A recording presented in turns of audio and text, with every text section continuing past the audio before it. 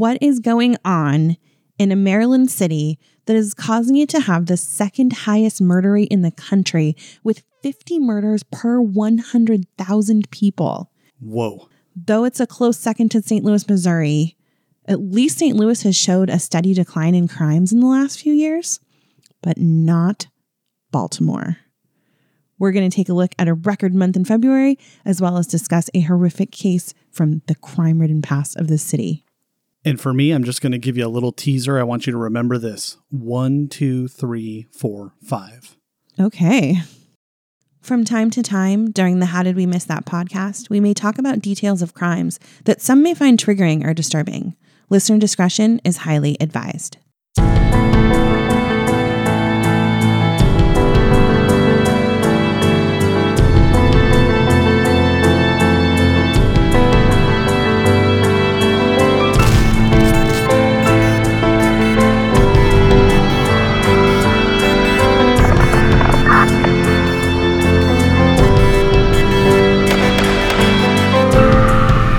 How did we miss that?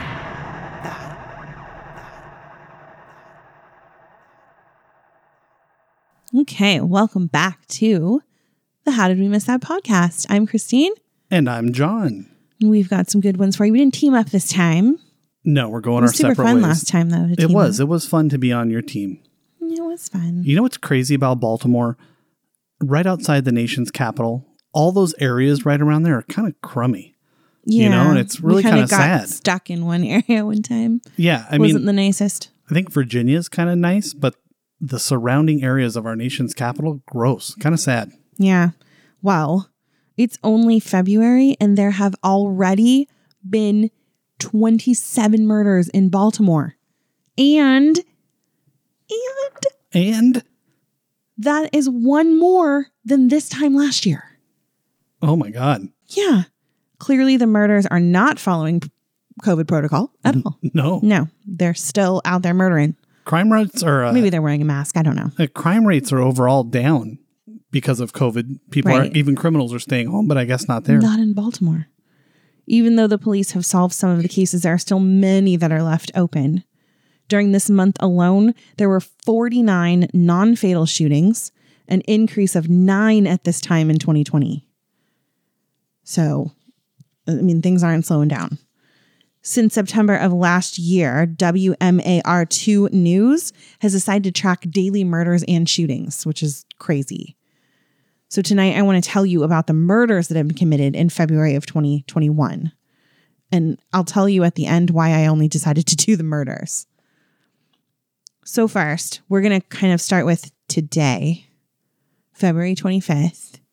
There were already 2 murders today. There was 2 today? There was 2 What are the odds? Today that Wow. they've recorded thus far. The day's not even over yet. So how many did you say there's been so far this year? 27 or So something 49 like that? non-fatal shootings and then a total of, it would be 29 in this month. Jesus. In just February. In just February. Just February. That's more than 1 a day. That's insane. Well, there was Yeah. 2 today, like I just told you. Yeah. One at I'm just 12:05 thinking of that. a.m. and then another one at 11 a.m. this morning. Yeah. And then, like I said, the day's not over yet. Yeah. Wow. So insane. I'm just thinking of the averages. That's insane. Insane. So then on February 23rd at 9:23 p.m. at approximately, I already said that, 9:23 p.m. Officers were dispatched to an apartment in the 500 block of Dolphin Street to investigate a reported disturbance. Officers arrived at the location and observed an unresponsive 57-year-old female suffering from stab wounds. Medical personnel were summoned and pronounced the victim dead at the scene. Officers placed an adult male at the scene into custody as a person of interest. Still has not been solved. February 21st at 12:53 p.m., a 33-year-old man was shot in the 2800 block of Harlem Avenue. The victim was taken to an area hospital where he later died. The victim was identified as 33-year-old Melvin Hairston. On February 18th, 12:17 p.m., an unidentified male was found in the 5100 block of Queensbury Avenue, suffering from gunshot wounds. He was pronounced dead at the scene by medical personnel. The victim was 40-year-old Justin Bucalo. February 27th, 17th. 8:09 p.m., officers responded to the 2300 block of Utah Street for a shooting. Upon arrival, officers located a 37-year-old male who was suffering from a gunshot wound to his back. The victim was transported to an area hospital where he later died. February 15th, 9:24 a.m. This is really sad. And it's actually a big story right now, but I didn't do it because it's so early. They don't have a lot of information on it. But a 16-year-old boy was killed after being shot in the head in Northeast Baltimore. Police say the shooting took place at an apartment in the 4400 block of Moravia Road. 16. Do they have any suspects for these? Are they just like random? Are they gang shootings or what? This is crazy. There's so many shootings. It's insane. So I don't know. Like I didn't add the shootings in here because if I did, this would have been insane. I'll tell you the numbers at the end here. But one of them was like a woman was walking into a store and got shot in the foot. Like she was just going into a store. She wasn't part of a gang. She wasn't a target of any kind. Insane. Crazy. On February 13th, just after 11 a.m., a man was shot in the back. He was taken to shock trauma where he later died. Police are investigating. Victim has been identified as 56-year-old Seymour Hall. There's a lot of like older people. Yeah, that's why I'm wondering if they're just randomized, like somebody's just going on a shooting spree, or if it's stray bullets or what. You know, it's crazy. February 12th, 12:59 a.m., a shot spotter. So they have a thing called Shot Spotter. Oh, yeah, I know what that is. Yeah. Do you want to tell the listeners? I don't know what it is. Would you like to tell them? Oh, I will, yeah. I thought this was just a Baltimore thing. I've never even heard of it. Boston has it too, and I'm sure some other big cities do. It's not the most accurate because it's outside, right? So they put them up on all the street lights and stoplights or whatever all around the city, and it's basically creates like a map.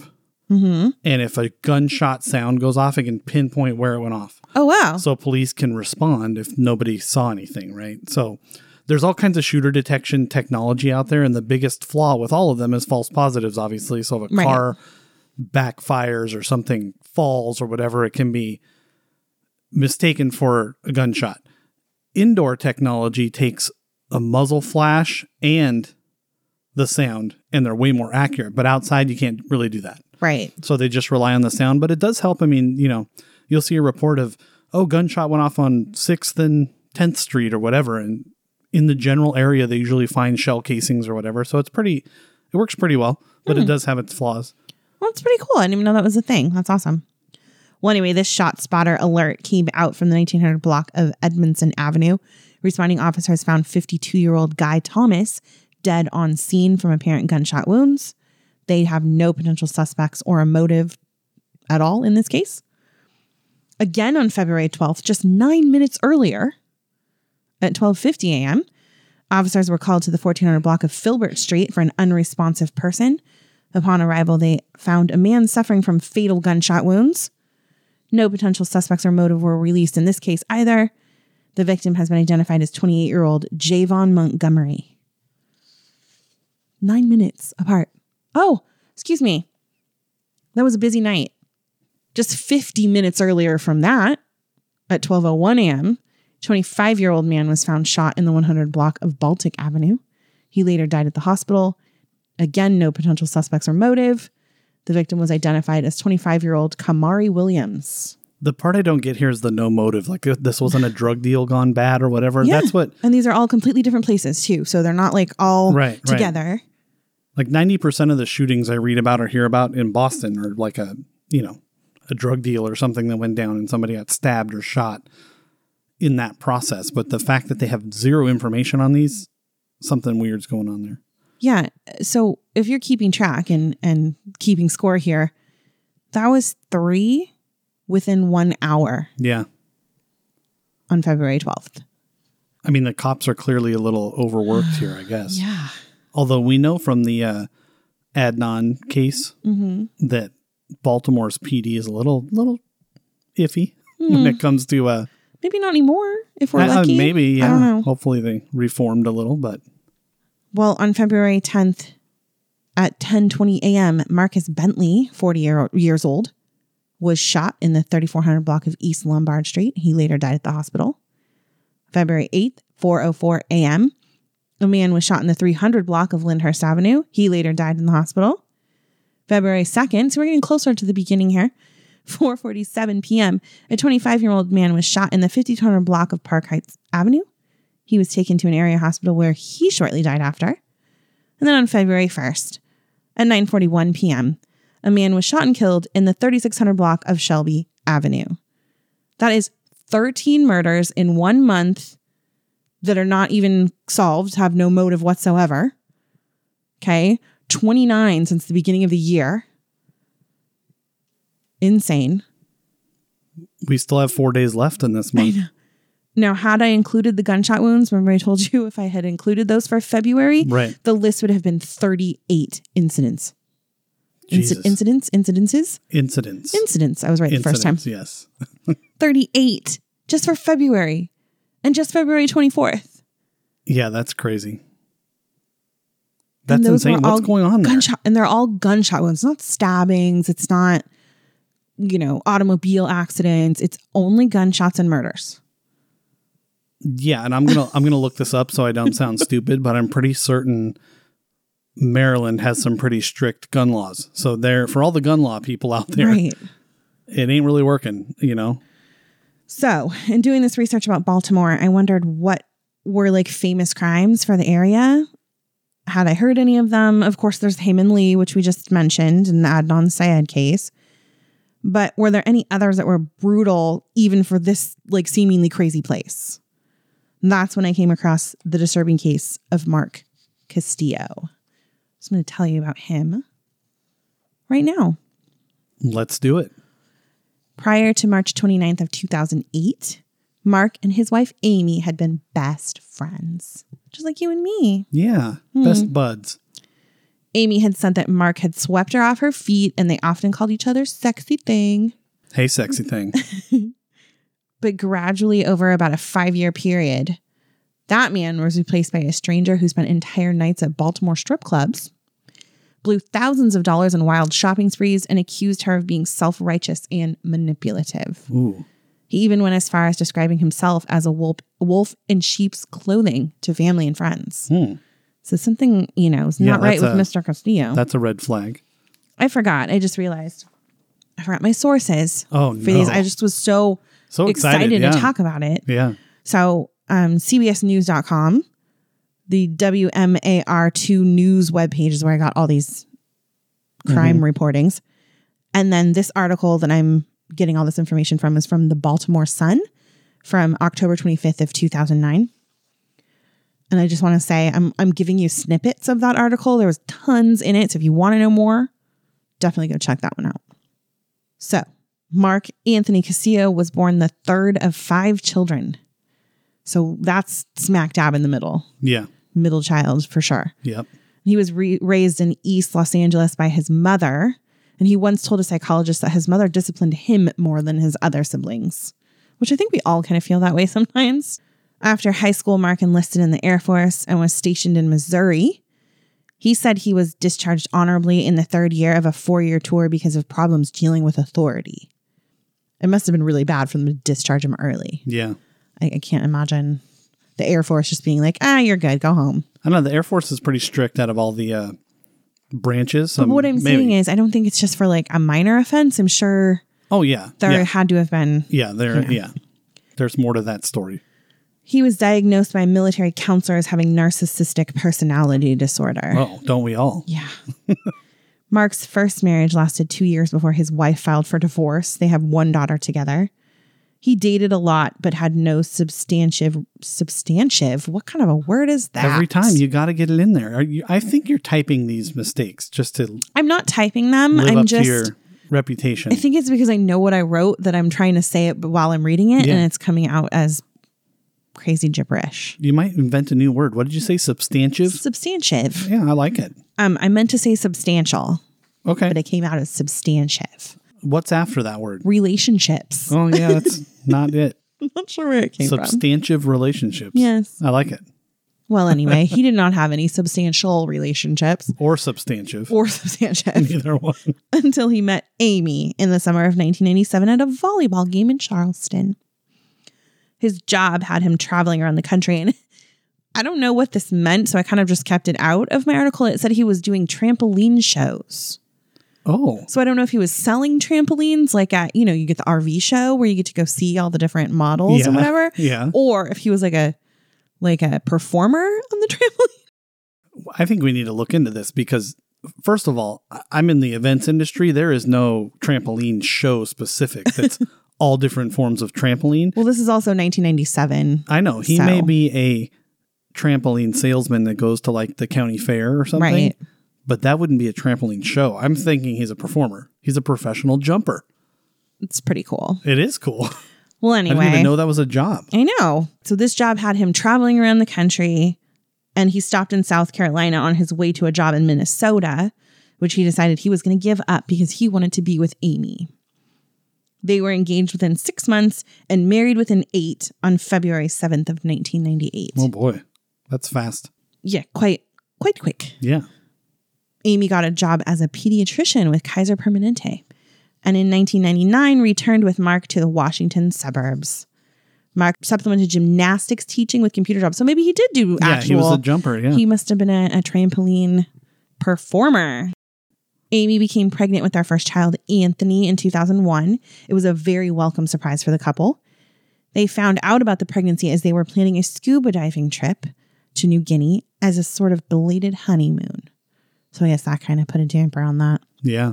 After Anthony, Amy had 2 other children, each 2 years apart in age, though she did actually have some miscarriages in between.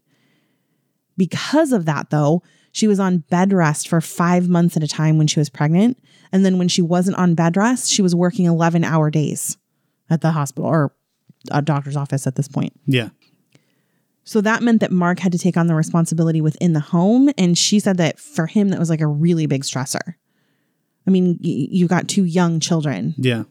It's tough, man. Right. And Mark said that he thought Amy was not supportive of how hard he tried to keep the household together. Oh, poor Mark. I know. It's sad. His personality began to change when she was pregnant with their second child, Austin, in 2003. He started spending money like crazy, quit going to church, and talked about dying a lot. Amy thought maybe he was bipolar, shifting between manic highs and depressed lows, as you know bipolar people do. Sometimes they're like super happy and excited. Other times they're way, way down. There's not really a good middle ground. Yeah. When you're really suffering from bipolar. She actually remembers that she printed an article on the disorder for him, and he completely rejected the idea that that was what he was dealing with. Their friends even tried to help Amy and did like an intervention for him, but it went nowhere. He just refused to see that his behavior was abnormal. Mark began claiming that he no longer needed sleep, which I'm sorry, that sounds pretty manic to me. Yeah, absolutely. Everybody needs sleep, even if you're nuts. I know. It should be a t-shirt. Everybody needs sleep, even if you're nuts. Yeah, it's a PSA, especially when you're nuts. Especially when you're nuts. You're damn right you do, yeah. I mean, we just watched The Shining. Definitely need sleep. Yeah, lack of sleep makes you more nuts. Right. Put that on a shirt. There you go. Yeah. Hashtag. Yeah. So because he wasn't sleeping, he would stay out all night at the strip clubs. Like I told you, he'd come home at 5 a.m. on the days when he was supposed to watch the kids. Amy began to worry that he would harm the children through negligence or purposely if he wasn't thinking right, if he was not there. By mid-2006, when Athena, their third child, was born, she was 8 months old, actually, Amy said she asked Mark to leave, thinking that it might be a wake-up call for him, that he needed to snap out of it, or at least maybe he would get some help. Instead, he drove around the eastern half of the country for weeks, staying with various people until he finally returned to Virginia, where they kind of had like a quick reuniting. But that didn't last very long. On June 29th of 2006, Mark called Amy saying he was in room 208 at the Days Inn in Ruther Glen, Virginia, and that he was going to kill himself. Yeah, he had bought some rat poison at Home Depot. And that was going to do it, I guess.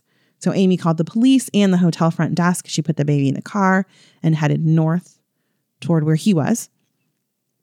At that point, Mark was taken into custody and committed to a mental health center in Fredericksburg, Virginia. But he was released after 6 days. So I'm sure. Sounds about right. Sure, not much help was going on there. Nope, that's par for the course for these places. Yeah. On July 19th, Amy filed a complaint and emergency motion for sole custody of the children, but the courts would never see him as a danger. There was like no proof of that, I guess. She was so worried that she would sometimes hide the children with family friends so that he couldn't get to them. Mark became extremely bitter toward her, certain that she was running a campaign to make others think he was crazy. This sounds like a Lifetime movie. It sounds like a good one. All the makings for a good Lifetime movie. Yeah. So he decided he was going to get the jump on her and he filed for divorce. Smart. Yes. So after she filed the custody motions, because at this point they're just separated. Yeah. He decides he's going to go file for divorce. And that's when everything just like heated up and got crazy. Friends and family said they were both run ragged. They were all just crazy. Amy would sometimes sleep under her desk at work. And she was so worried that she was also losing it. Because it's just really heated and ugly. Yeah. At Christmas time in 2006, the Castillos filed for protective orders against one another. Merry Christmas. Merry Christmas. This year I got you a restraining order. Amy wrote a handwritten plea saying that he would never actually hurt the children, but, quote, did tell me that the worst thing he would do to me would be to kill the children and not me so I could live without them. Oh, that's nasty. That's mean. Mm-hmm. Yeah. So it was that on March 29th, a Saturday, that Mark showed up at his former home to visit with his children. Mark and Amy had been separated now for 2 years. And though they had scheduled visitations, the divorce had been really messy. Amy described him as being clean shaven and wearing a nice shirt and looking better than he had in a long time. He put his children, Anthony, who's now 6, Austin 4, and Athena 2, into the family minivan and made his way north to the Maryland Science Center, where the family spent the day enjoying the exhibits. Now, instead of taking them home like he was supposed to, they drove to a Camden Yards Marriott to spend the night. They called room service for dinner, and then Mark set the 2 boys up with a video game while he planned to give Athena a bath. Everything seemed totally normal. Yeah, that's parenting 101 right there. Until it wasn't. Yeah. But wait, there's more. Right. So for those of you that are a little squeamish, you might want to skip ahead. How long do you think? 5 minutes? 10 minutes? I'm thinking like 20 seconds. Oh, just 20 seconds. Okay. Yeah. It's not going to take me very long. I'm going to go to the other room because I get a little squeamish. You have to stay here. Okay. Unfortunately. Shucks. So if you want to skip ahead, go about, maybe just put the 30-second, the little 30-second arrow you got there. Turn my headphones down. Right about now. Okay, go. Okay. So using a stopwatch, he held Athena's tiny body underwater for a full 10 minutes. He then repeated the same for both of the boys. That's not squeamish level. That's just like anger level, but it's awful. It is awful. It's awful. Yeah. I was expecting something gory, but well, I don't like to talk about children. It makes me really sad. I know that's awful. It's really triggering for some people. So that takes a really like evil person to even think to do that. He had a flippin' stopwatch. Yeah, this is premeditated. Absolutely 100%. Premeditated. Insane. So after this, he tried to kill himself by taking over-the-counter pain relievers. And when that didn't work, he tried with a knife. By this time, it was Sunday morning. When he and the children failed to return at the court-appointed time, Amy got worried and decided to call the police twice, but was told that there was absolutely nothing they could do and to call back if they still hadn't shown up by Monday. But she wouldn't have to wait that long. By Sunday afternoon, an officer had come to the door to tell her that she needed to come with them because they had, quote, found everyone.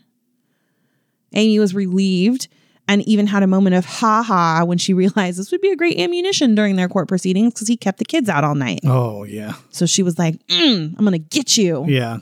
Yeah. They actually brought her and a friend. She decided to take a friend with her. She was worried that Mark would be livid at this point because she called the police. So she brought a friend with her and they took her into the room and she sat there and even thought, oh my gosh, the kids are going to tear this room apart when they get here because they're probably just crazy. But hours later, she would realize that her family would never return, that they were found dead. Mark confessed to the killings, but then he pleaded insanity, only to turn around and say he was actually perfectly healthy. He fought the divorce he asked for and even confused his attorneys to the point where they quit. Wow. So he failed at killing himself. Yeah. Jeez. He went along like this until eventually a judge sentenced him to 3 consecutive life sentences in a mental health correctional facility where he hopefully rots to this day. Hopefully somebody else drowns him. That would be great. That's crazy. It's funny. Why didn't he try to kill himself that way? He knows it works. He should have just like tried to. Maybe he didn't. Well, I mean. That's hard to do, I guess. Narcissists. True. I'm not sure they truly want to kill themselves. Yeah. Yeah. So anyway, that was an interesting one from 2009. So not that long ago. Not sure. How did we miss that? How we missed that one. Baltimore. What is up? Don't go to Baltimore. Get it together. Yeah. Scary. All right. Scary What do you place. have for us this week? Well, I have something a little different. There are a few conspiracy theories around this situation, but Okay.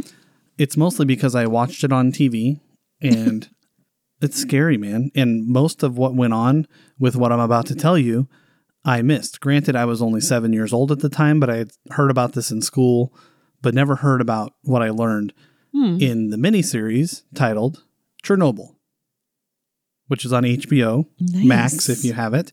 It's a 5-part miniseries. Phenomenal. Absolutely well done. And as I'm watching it, I'm like, this is a dramatization. How much of this is real, right? I was just going to ask that question. So I get onto Google and it's been fact checked like crazy. Of course, there were a few artistic liberties and they even address one in the end credits. But the overwhelming consensus online is that it's 100% accurate. Very nice. So if any of you out there have seen it, you know how scary this is, that's accurate, that what they show you and what went on and how this happened. And if you haven't seen it, I recommend you do. It's pretty haunting. So I'm going to confess something to you. Yeah. I know of it and I know briefly what happened, but I really know nothing about this. I've seen the crazy pictures of like what still remains because I like that kind of stuff. Yeah, that's pretty much what I knew about it as well. Other than I knew it happened. Yeah, but I didn't know the details of it. To be honest, it kind of like I've kind of related it to like a Pompeii situation. Yeah. In a way. Yeah. Where it was like such a quick thing. I don't know. But I don't know anything about it, so I'm really excited to hear. So my sources are the HBO miniseries, which is from 2019, I believe, and an article from a website called powertechnology.com. Okay. And I also looked at another one called The Reactor Room, but I didn't get much info from that one. So here's just a little history since you don't know. You remember in the beginning I said 1, 2, 3, 4, 5? Wanted you to remember that. At 1:23 a.m. and 45 seconds. Weird. What is the odds of that, right? That's weird. On April 26th, 1986, Reactor 4 at the Chernobyl nuclear, I just said. See, now I'm doing it. See, people do that all the time, though. I knew I was going to do that, too. People say nuclear and nuclear. Like, it's funny. As I was writing this today, I'm like, this is how you spell it. And then as I'm looking at it, I'm like, don't say nuclear, don't say nuclear. And I said it. Of course I know that's not what it is. It's the nuclear plant. And how many times, what's the over-under of me saying nuclear during this? I don't know. Reactor 4 at the Chernobyl nuclear power plant exploded during a safety test of all things. Weird. So they had tried to do 4 of these safety tests. This was the 4th one. They all failed. Something caused a 10-hour delay during this one. And so an unprepared crew who had never tried it before had to do it. The head honcho guy comes in and he says, he tells the Energy Administration and Gorbachev and everybody else, I will go oversee this myself. I will go and supervise it and make it happen. Well, it turns out what I learned from the document, I'll call it a documentary because it's pretty accurate, was that because of him and trying to like make this happen and be successful, he led the men who already didn't know what to do through this exercise, which caused the catastrophe. So they basically caused it themselves. Okay. But what they were supposed to do was take the power down. I'm just going to get all sciencey for you here. Okay. The way all this reactor works and whatever is it's cooled by water and there's a turbine, and this is a very blue sky paraphrase.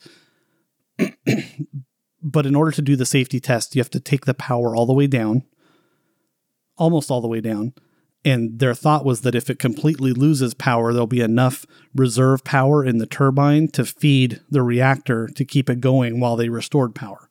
Okay. Well, while they did that, they kept taking it down. It didn't work like they thought it did, and it had a power spike, and the core of the reactor was poisoned and deteriorated, and steam bomb explosion. Boom. Wow. Blew the whole thing out, and then caused nuclear fallout and debris for 9 days. Insane. So I just paraphrased everything I have here, but like I was saying, the reactor dropped to an unexpected level of power during the test, which caused instability in the core, and a chain reaction occurred, causing a massive steam explosion. It blew out the entire reactor number 4. There was obviously 3 others there that were not harmed, but this one, huge crater.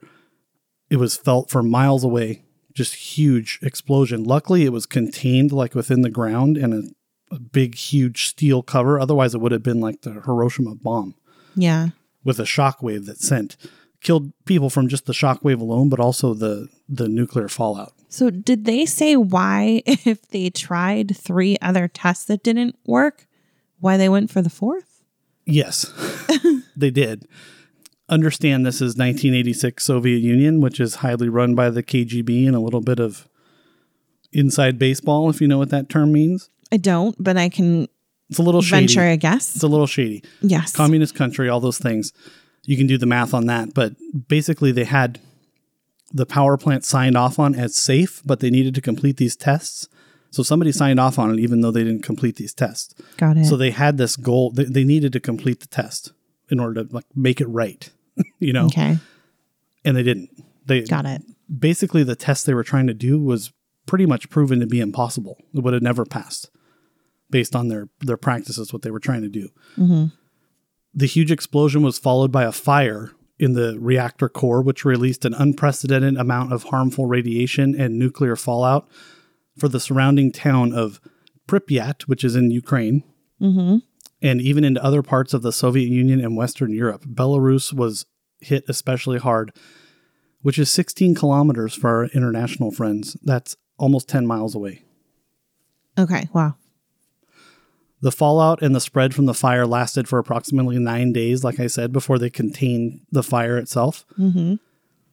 Because of rising radiation levels in the from the gradual release of nuclear, there's twice, fallout, a 10-kilometer radius exclusion zone was created, which subsequently caused the evacuation of about 49,000 people, mostly from the town of Pripyat.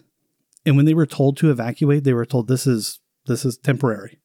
Let us get this under control. Let us contain it. And you'll be able to come back. 35 years later, you've seen the pictures that anyone can search these up online. It's still a complete ghost town. Yeah.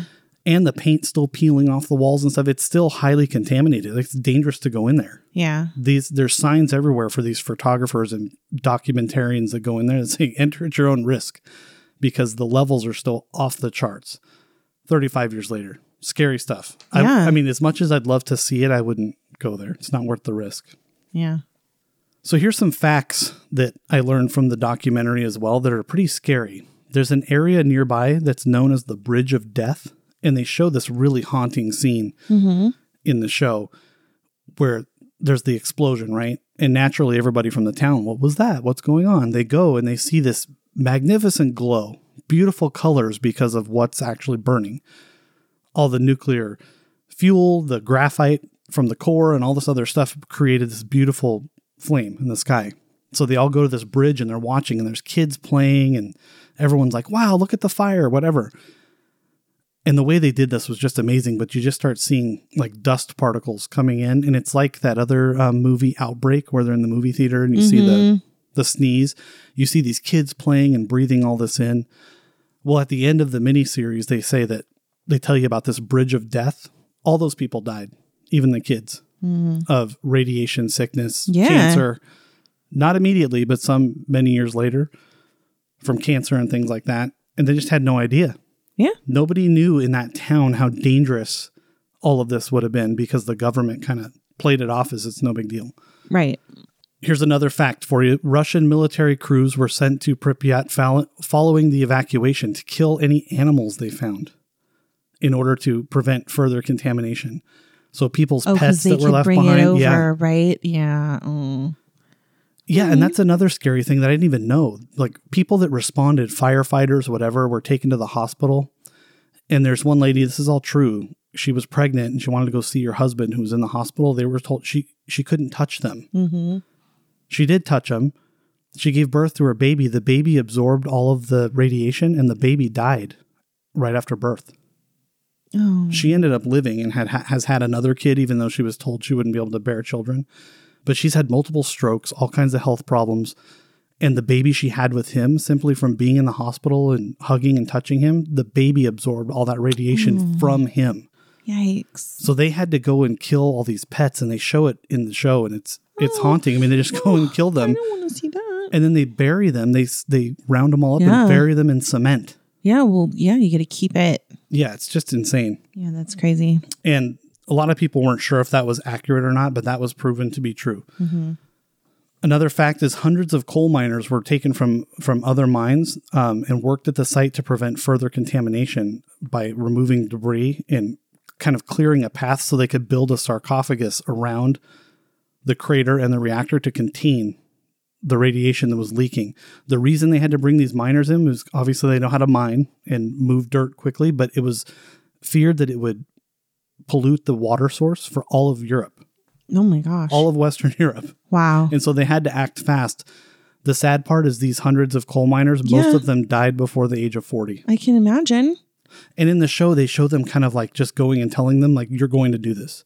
And they say, do we have a choice? And they're like, nope. They held them at gunpoint and made them go. Oh my gosh. They started to run out of men because they wanted to use robots to remove contaminated graphite, which if you just went near it, it would kill you within minutes because of how toxic the radiation was. They tried to use robots, but the radiation melted the circuits and they wouldn't work. So they had to use men who they basically used like a military draft for, brought them there, and they worked in 90-second shifts to go out onto this roof, grab graphite, throw it into a pit, and then get back in and decontaminate. Wow. Just crazy. Because they kind of figured that out and did those 90-second shifts, a lot of those people lived. But the real scary part about this entire disaster is the Russian government still, to this day, only claims 31 deaths from the accident in their official reports. What? There were a couple operators How is that were possible? Well, I'll tell you, because they're crazy Russians and they hide information just like China does. Communist country, they don't want anybody knowing that they basically caused this flaw in this disaster. Well, yeah, I mean, I wouldn't want anyone knowing either. So a couple people died in the explosion itself who were working in the operating rooms at the place. And then responders died. Like I said, they've only claimed 31. At the end of this show, and this number's a little differing depending on where you look. Wikipedia had something different. Articles had something different. But at the end of this show, they said that it's estimated that at least 9,000 deaths and up to potentially 93,000 Wow. from this one disaster. And the reason there's such a huge, gap between those numbers is they'll never really know. Yeah. Even here in America, cancers could have been caused from this. This was the worst nuclear disaster in history. Yeah. Pretty scary stuff. It is. So since all this happened back then, everything was pretty much cleaned up and contained by 1989. But as late as 2017, they had to build another containment to reinforce what they built and to keep things further contained from spreading into the soil and everything else. The full cleanup's not scheduled to be completely done and eradicated until 2065. Wow. Insane. That's crazy. Almost 100 years. Jeez. Yeah. And like I said, thyroid cancer rates went up. The year after this happened, cancer rates in that part of the Soviet Union skyrocketed because it just spread from everybody. I mean, it was kind of weird to see in that based on what we're living through now. The nurses and everybody had masks on, and it's like, what's that really going to do for you? Can you inhale radiation from a patient, right? Yeah. But everybody had masks on, protective gear, and for the most part, it didn't really do much of anything. There's even a story that one of the firefighters who died, his clothes are still in the basement of the hospital in Pripyat. Mm-hmm. And there's a video at the end of this thing where it shows someone going in with a dosimeter and it's still off the charts. The clothing, the radiation on the clothing would be toxic to the touch. Yeah. insane. So I'm the conspiracy theory guy. So what would this show be if I didn't give you a couple conspiracies? I like it. Of course, whenever there's a major disaster like this, the first conspiracy we go to is the government did it on purpose, right? Well, that's definitely one of them, is that the government did it. For this event, they say that the Russians deliberately caused the accident to turn other European nations off from building their own plants so they could control the nuclear power kind of grid. So especially neighboring nations, okay, Germany, Poland, whatever, they didn't want them building their own because they wanted to kind of, I guess, lease nuclear power to them and control that. So they showed that it's too dangerous to build your own, so we blew up our own reactor. That's the theory. Okay. Kind of like 9/11's an inside job. Yeah. Seems a bit much. Yes, seems like a stretch to me. And then this is my favorite one. I only put 2 because some of them were pretty outlandish. But this is my favorite one. That aliens helped clean up Oh, that's nice. the radiation. And the reason why is there was an eyewitness named Mikhail Veritsky who claimed that he saw a fiery ball of light hovering for a few minutes above the exposed reactor on the night of the accident. The ball of light was also allegedly seen on 16th of September in 1989, so 3 years later, when there was a further radiation leak from the unit at Chernobyl. Some people have said that the aliens were containing the radiation for us. Oh. Your first thought when I said aliens was like they came and they did it, right? To take over the Earth. They blew it up. But no, they were helping us. They came and contained the radiation because they can handle it and we can't. I like it. Okay. The biggest thing I learned from this, though, the government absolutely hid facts Yeah, for from sure. the people. There was not even an official announcement until a couple days later that there was even an accident. So the people within the town were going to school, going to work, outside inhaling all of this stuff before they finally were convinced by a scientist to make this exclusion zone. And they were even hesitant to do that. They didn't want the world to see that they were weak and made a mistake. Yeah, well, yeah. The U.S. could have helped them, but due to tensions with the U.S. during that time, they didn't even ask. But they definitely covered it up. They definitely hid a lot of things from the public. And 3 officials were actually sentenced to hard labor prison for 10 years. Oh, okay. Well, at least somebody paid. Yeah, and one of them ended up dying because he was the guy who was calling the shots. So he was there on the scene. Yeah. And he ended up dying of cancer. And one of the other guys went and worked for a different nuclear power plant. Oh, God. Yeah. Who would hire him? Crazy, Jeez. right? But the other 3 reactors kept working. They built this sarcophagus around it so it would protect the workers who still worked at the other reactors. Oh, I would not work there. I wouldn't either. I don't know if it's ever safe to do so. If they make a suit, I would like to go there and see the ghost town that was left behind. I'll just look at pictures. It's a huge area. It's really scary. But Yeah. I recommend everyone watch the show. I want you to watch it. It's really good. Okay. And that's my story. You reminded me, I just talked to my students about the bombing in Hiroshima. Yes. And there was similar issues with that as far as health goes. A lot of people suffered from cancers and Yeah. really bad health problems because of that whole situation. But the kids watched a movie by a woman who was a survivor. Mm-hmm. And she had said that she was a child at the time. And because of the war going on, children actually had to go and work to help their families. And so she was in a civic building down in the city center. And she said she was working and she suddenly looked outside and all these beautiful rainbow colored lights were all in the sky. And everybody was like, this is gorgeous. And all of a sudden it was this insane explosion. Yeah. So that just reminded me of that. And that's scary because a bomb does something else. I mean, it's the shockwave of the bomb, but that shockwave is nuclear energy and all that radiation, which will just, if the shock itself doesn't kill you, it'll melt your face off, literally. Yeah. So. This one, the actual blast only killed 2 people. It was all the fire and fallout that took forever to put out. It's really scary. I mean, I can't believe this happened in the 80s. I know. You know, you'd think they'd have a better handle on things if they're going to try to create nuclear power. Yeah, you'd think, wouldn't you? Yeah, but check it out. It's on HBO Max. All right. Well, if you want any more information or pictures about these cases, please make sure to follow us on social media at How Did We Miss That? And I would like to give a shout out for our theme composition from audioanywhereproductions.com. Thank you guys. Love that you're listeners. Please continue to listen, rate, and review. And until next week, keep your head up and look out for each other.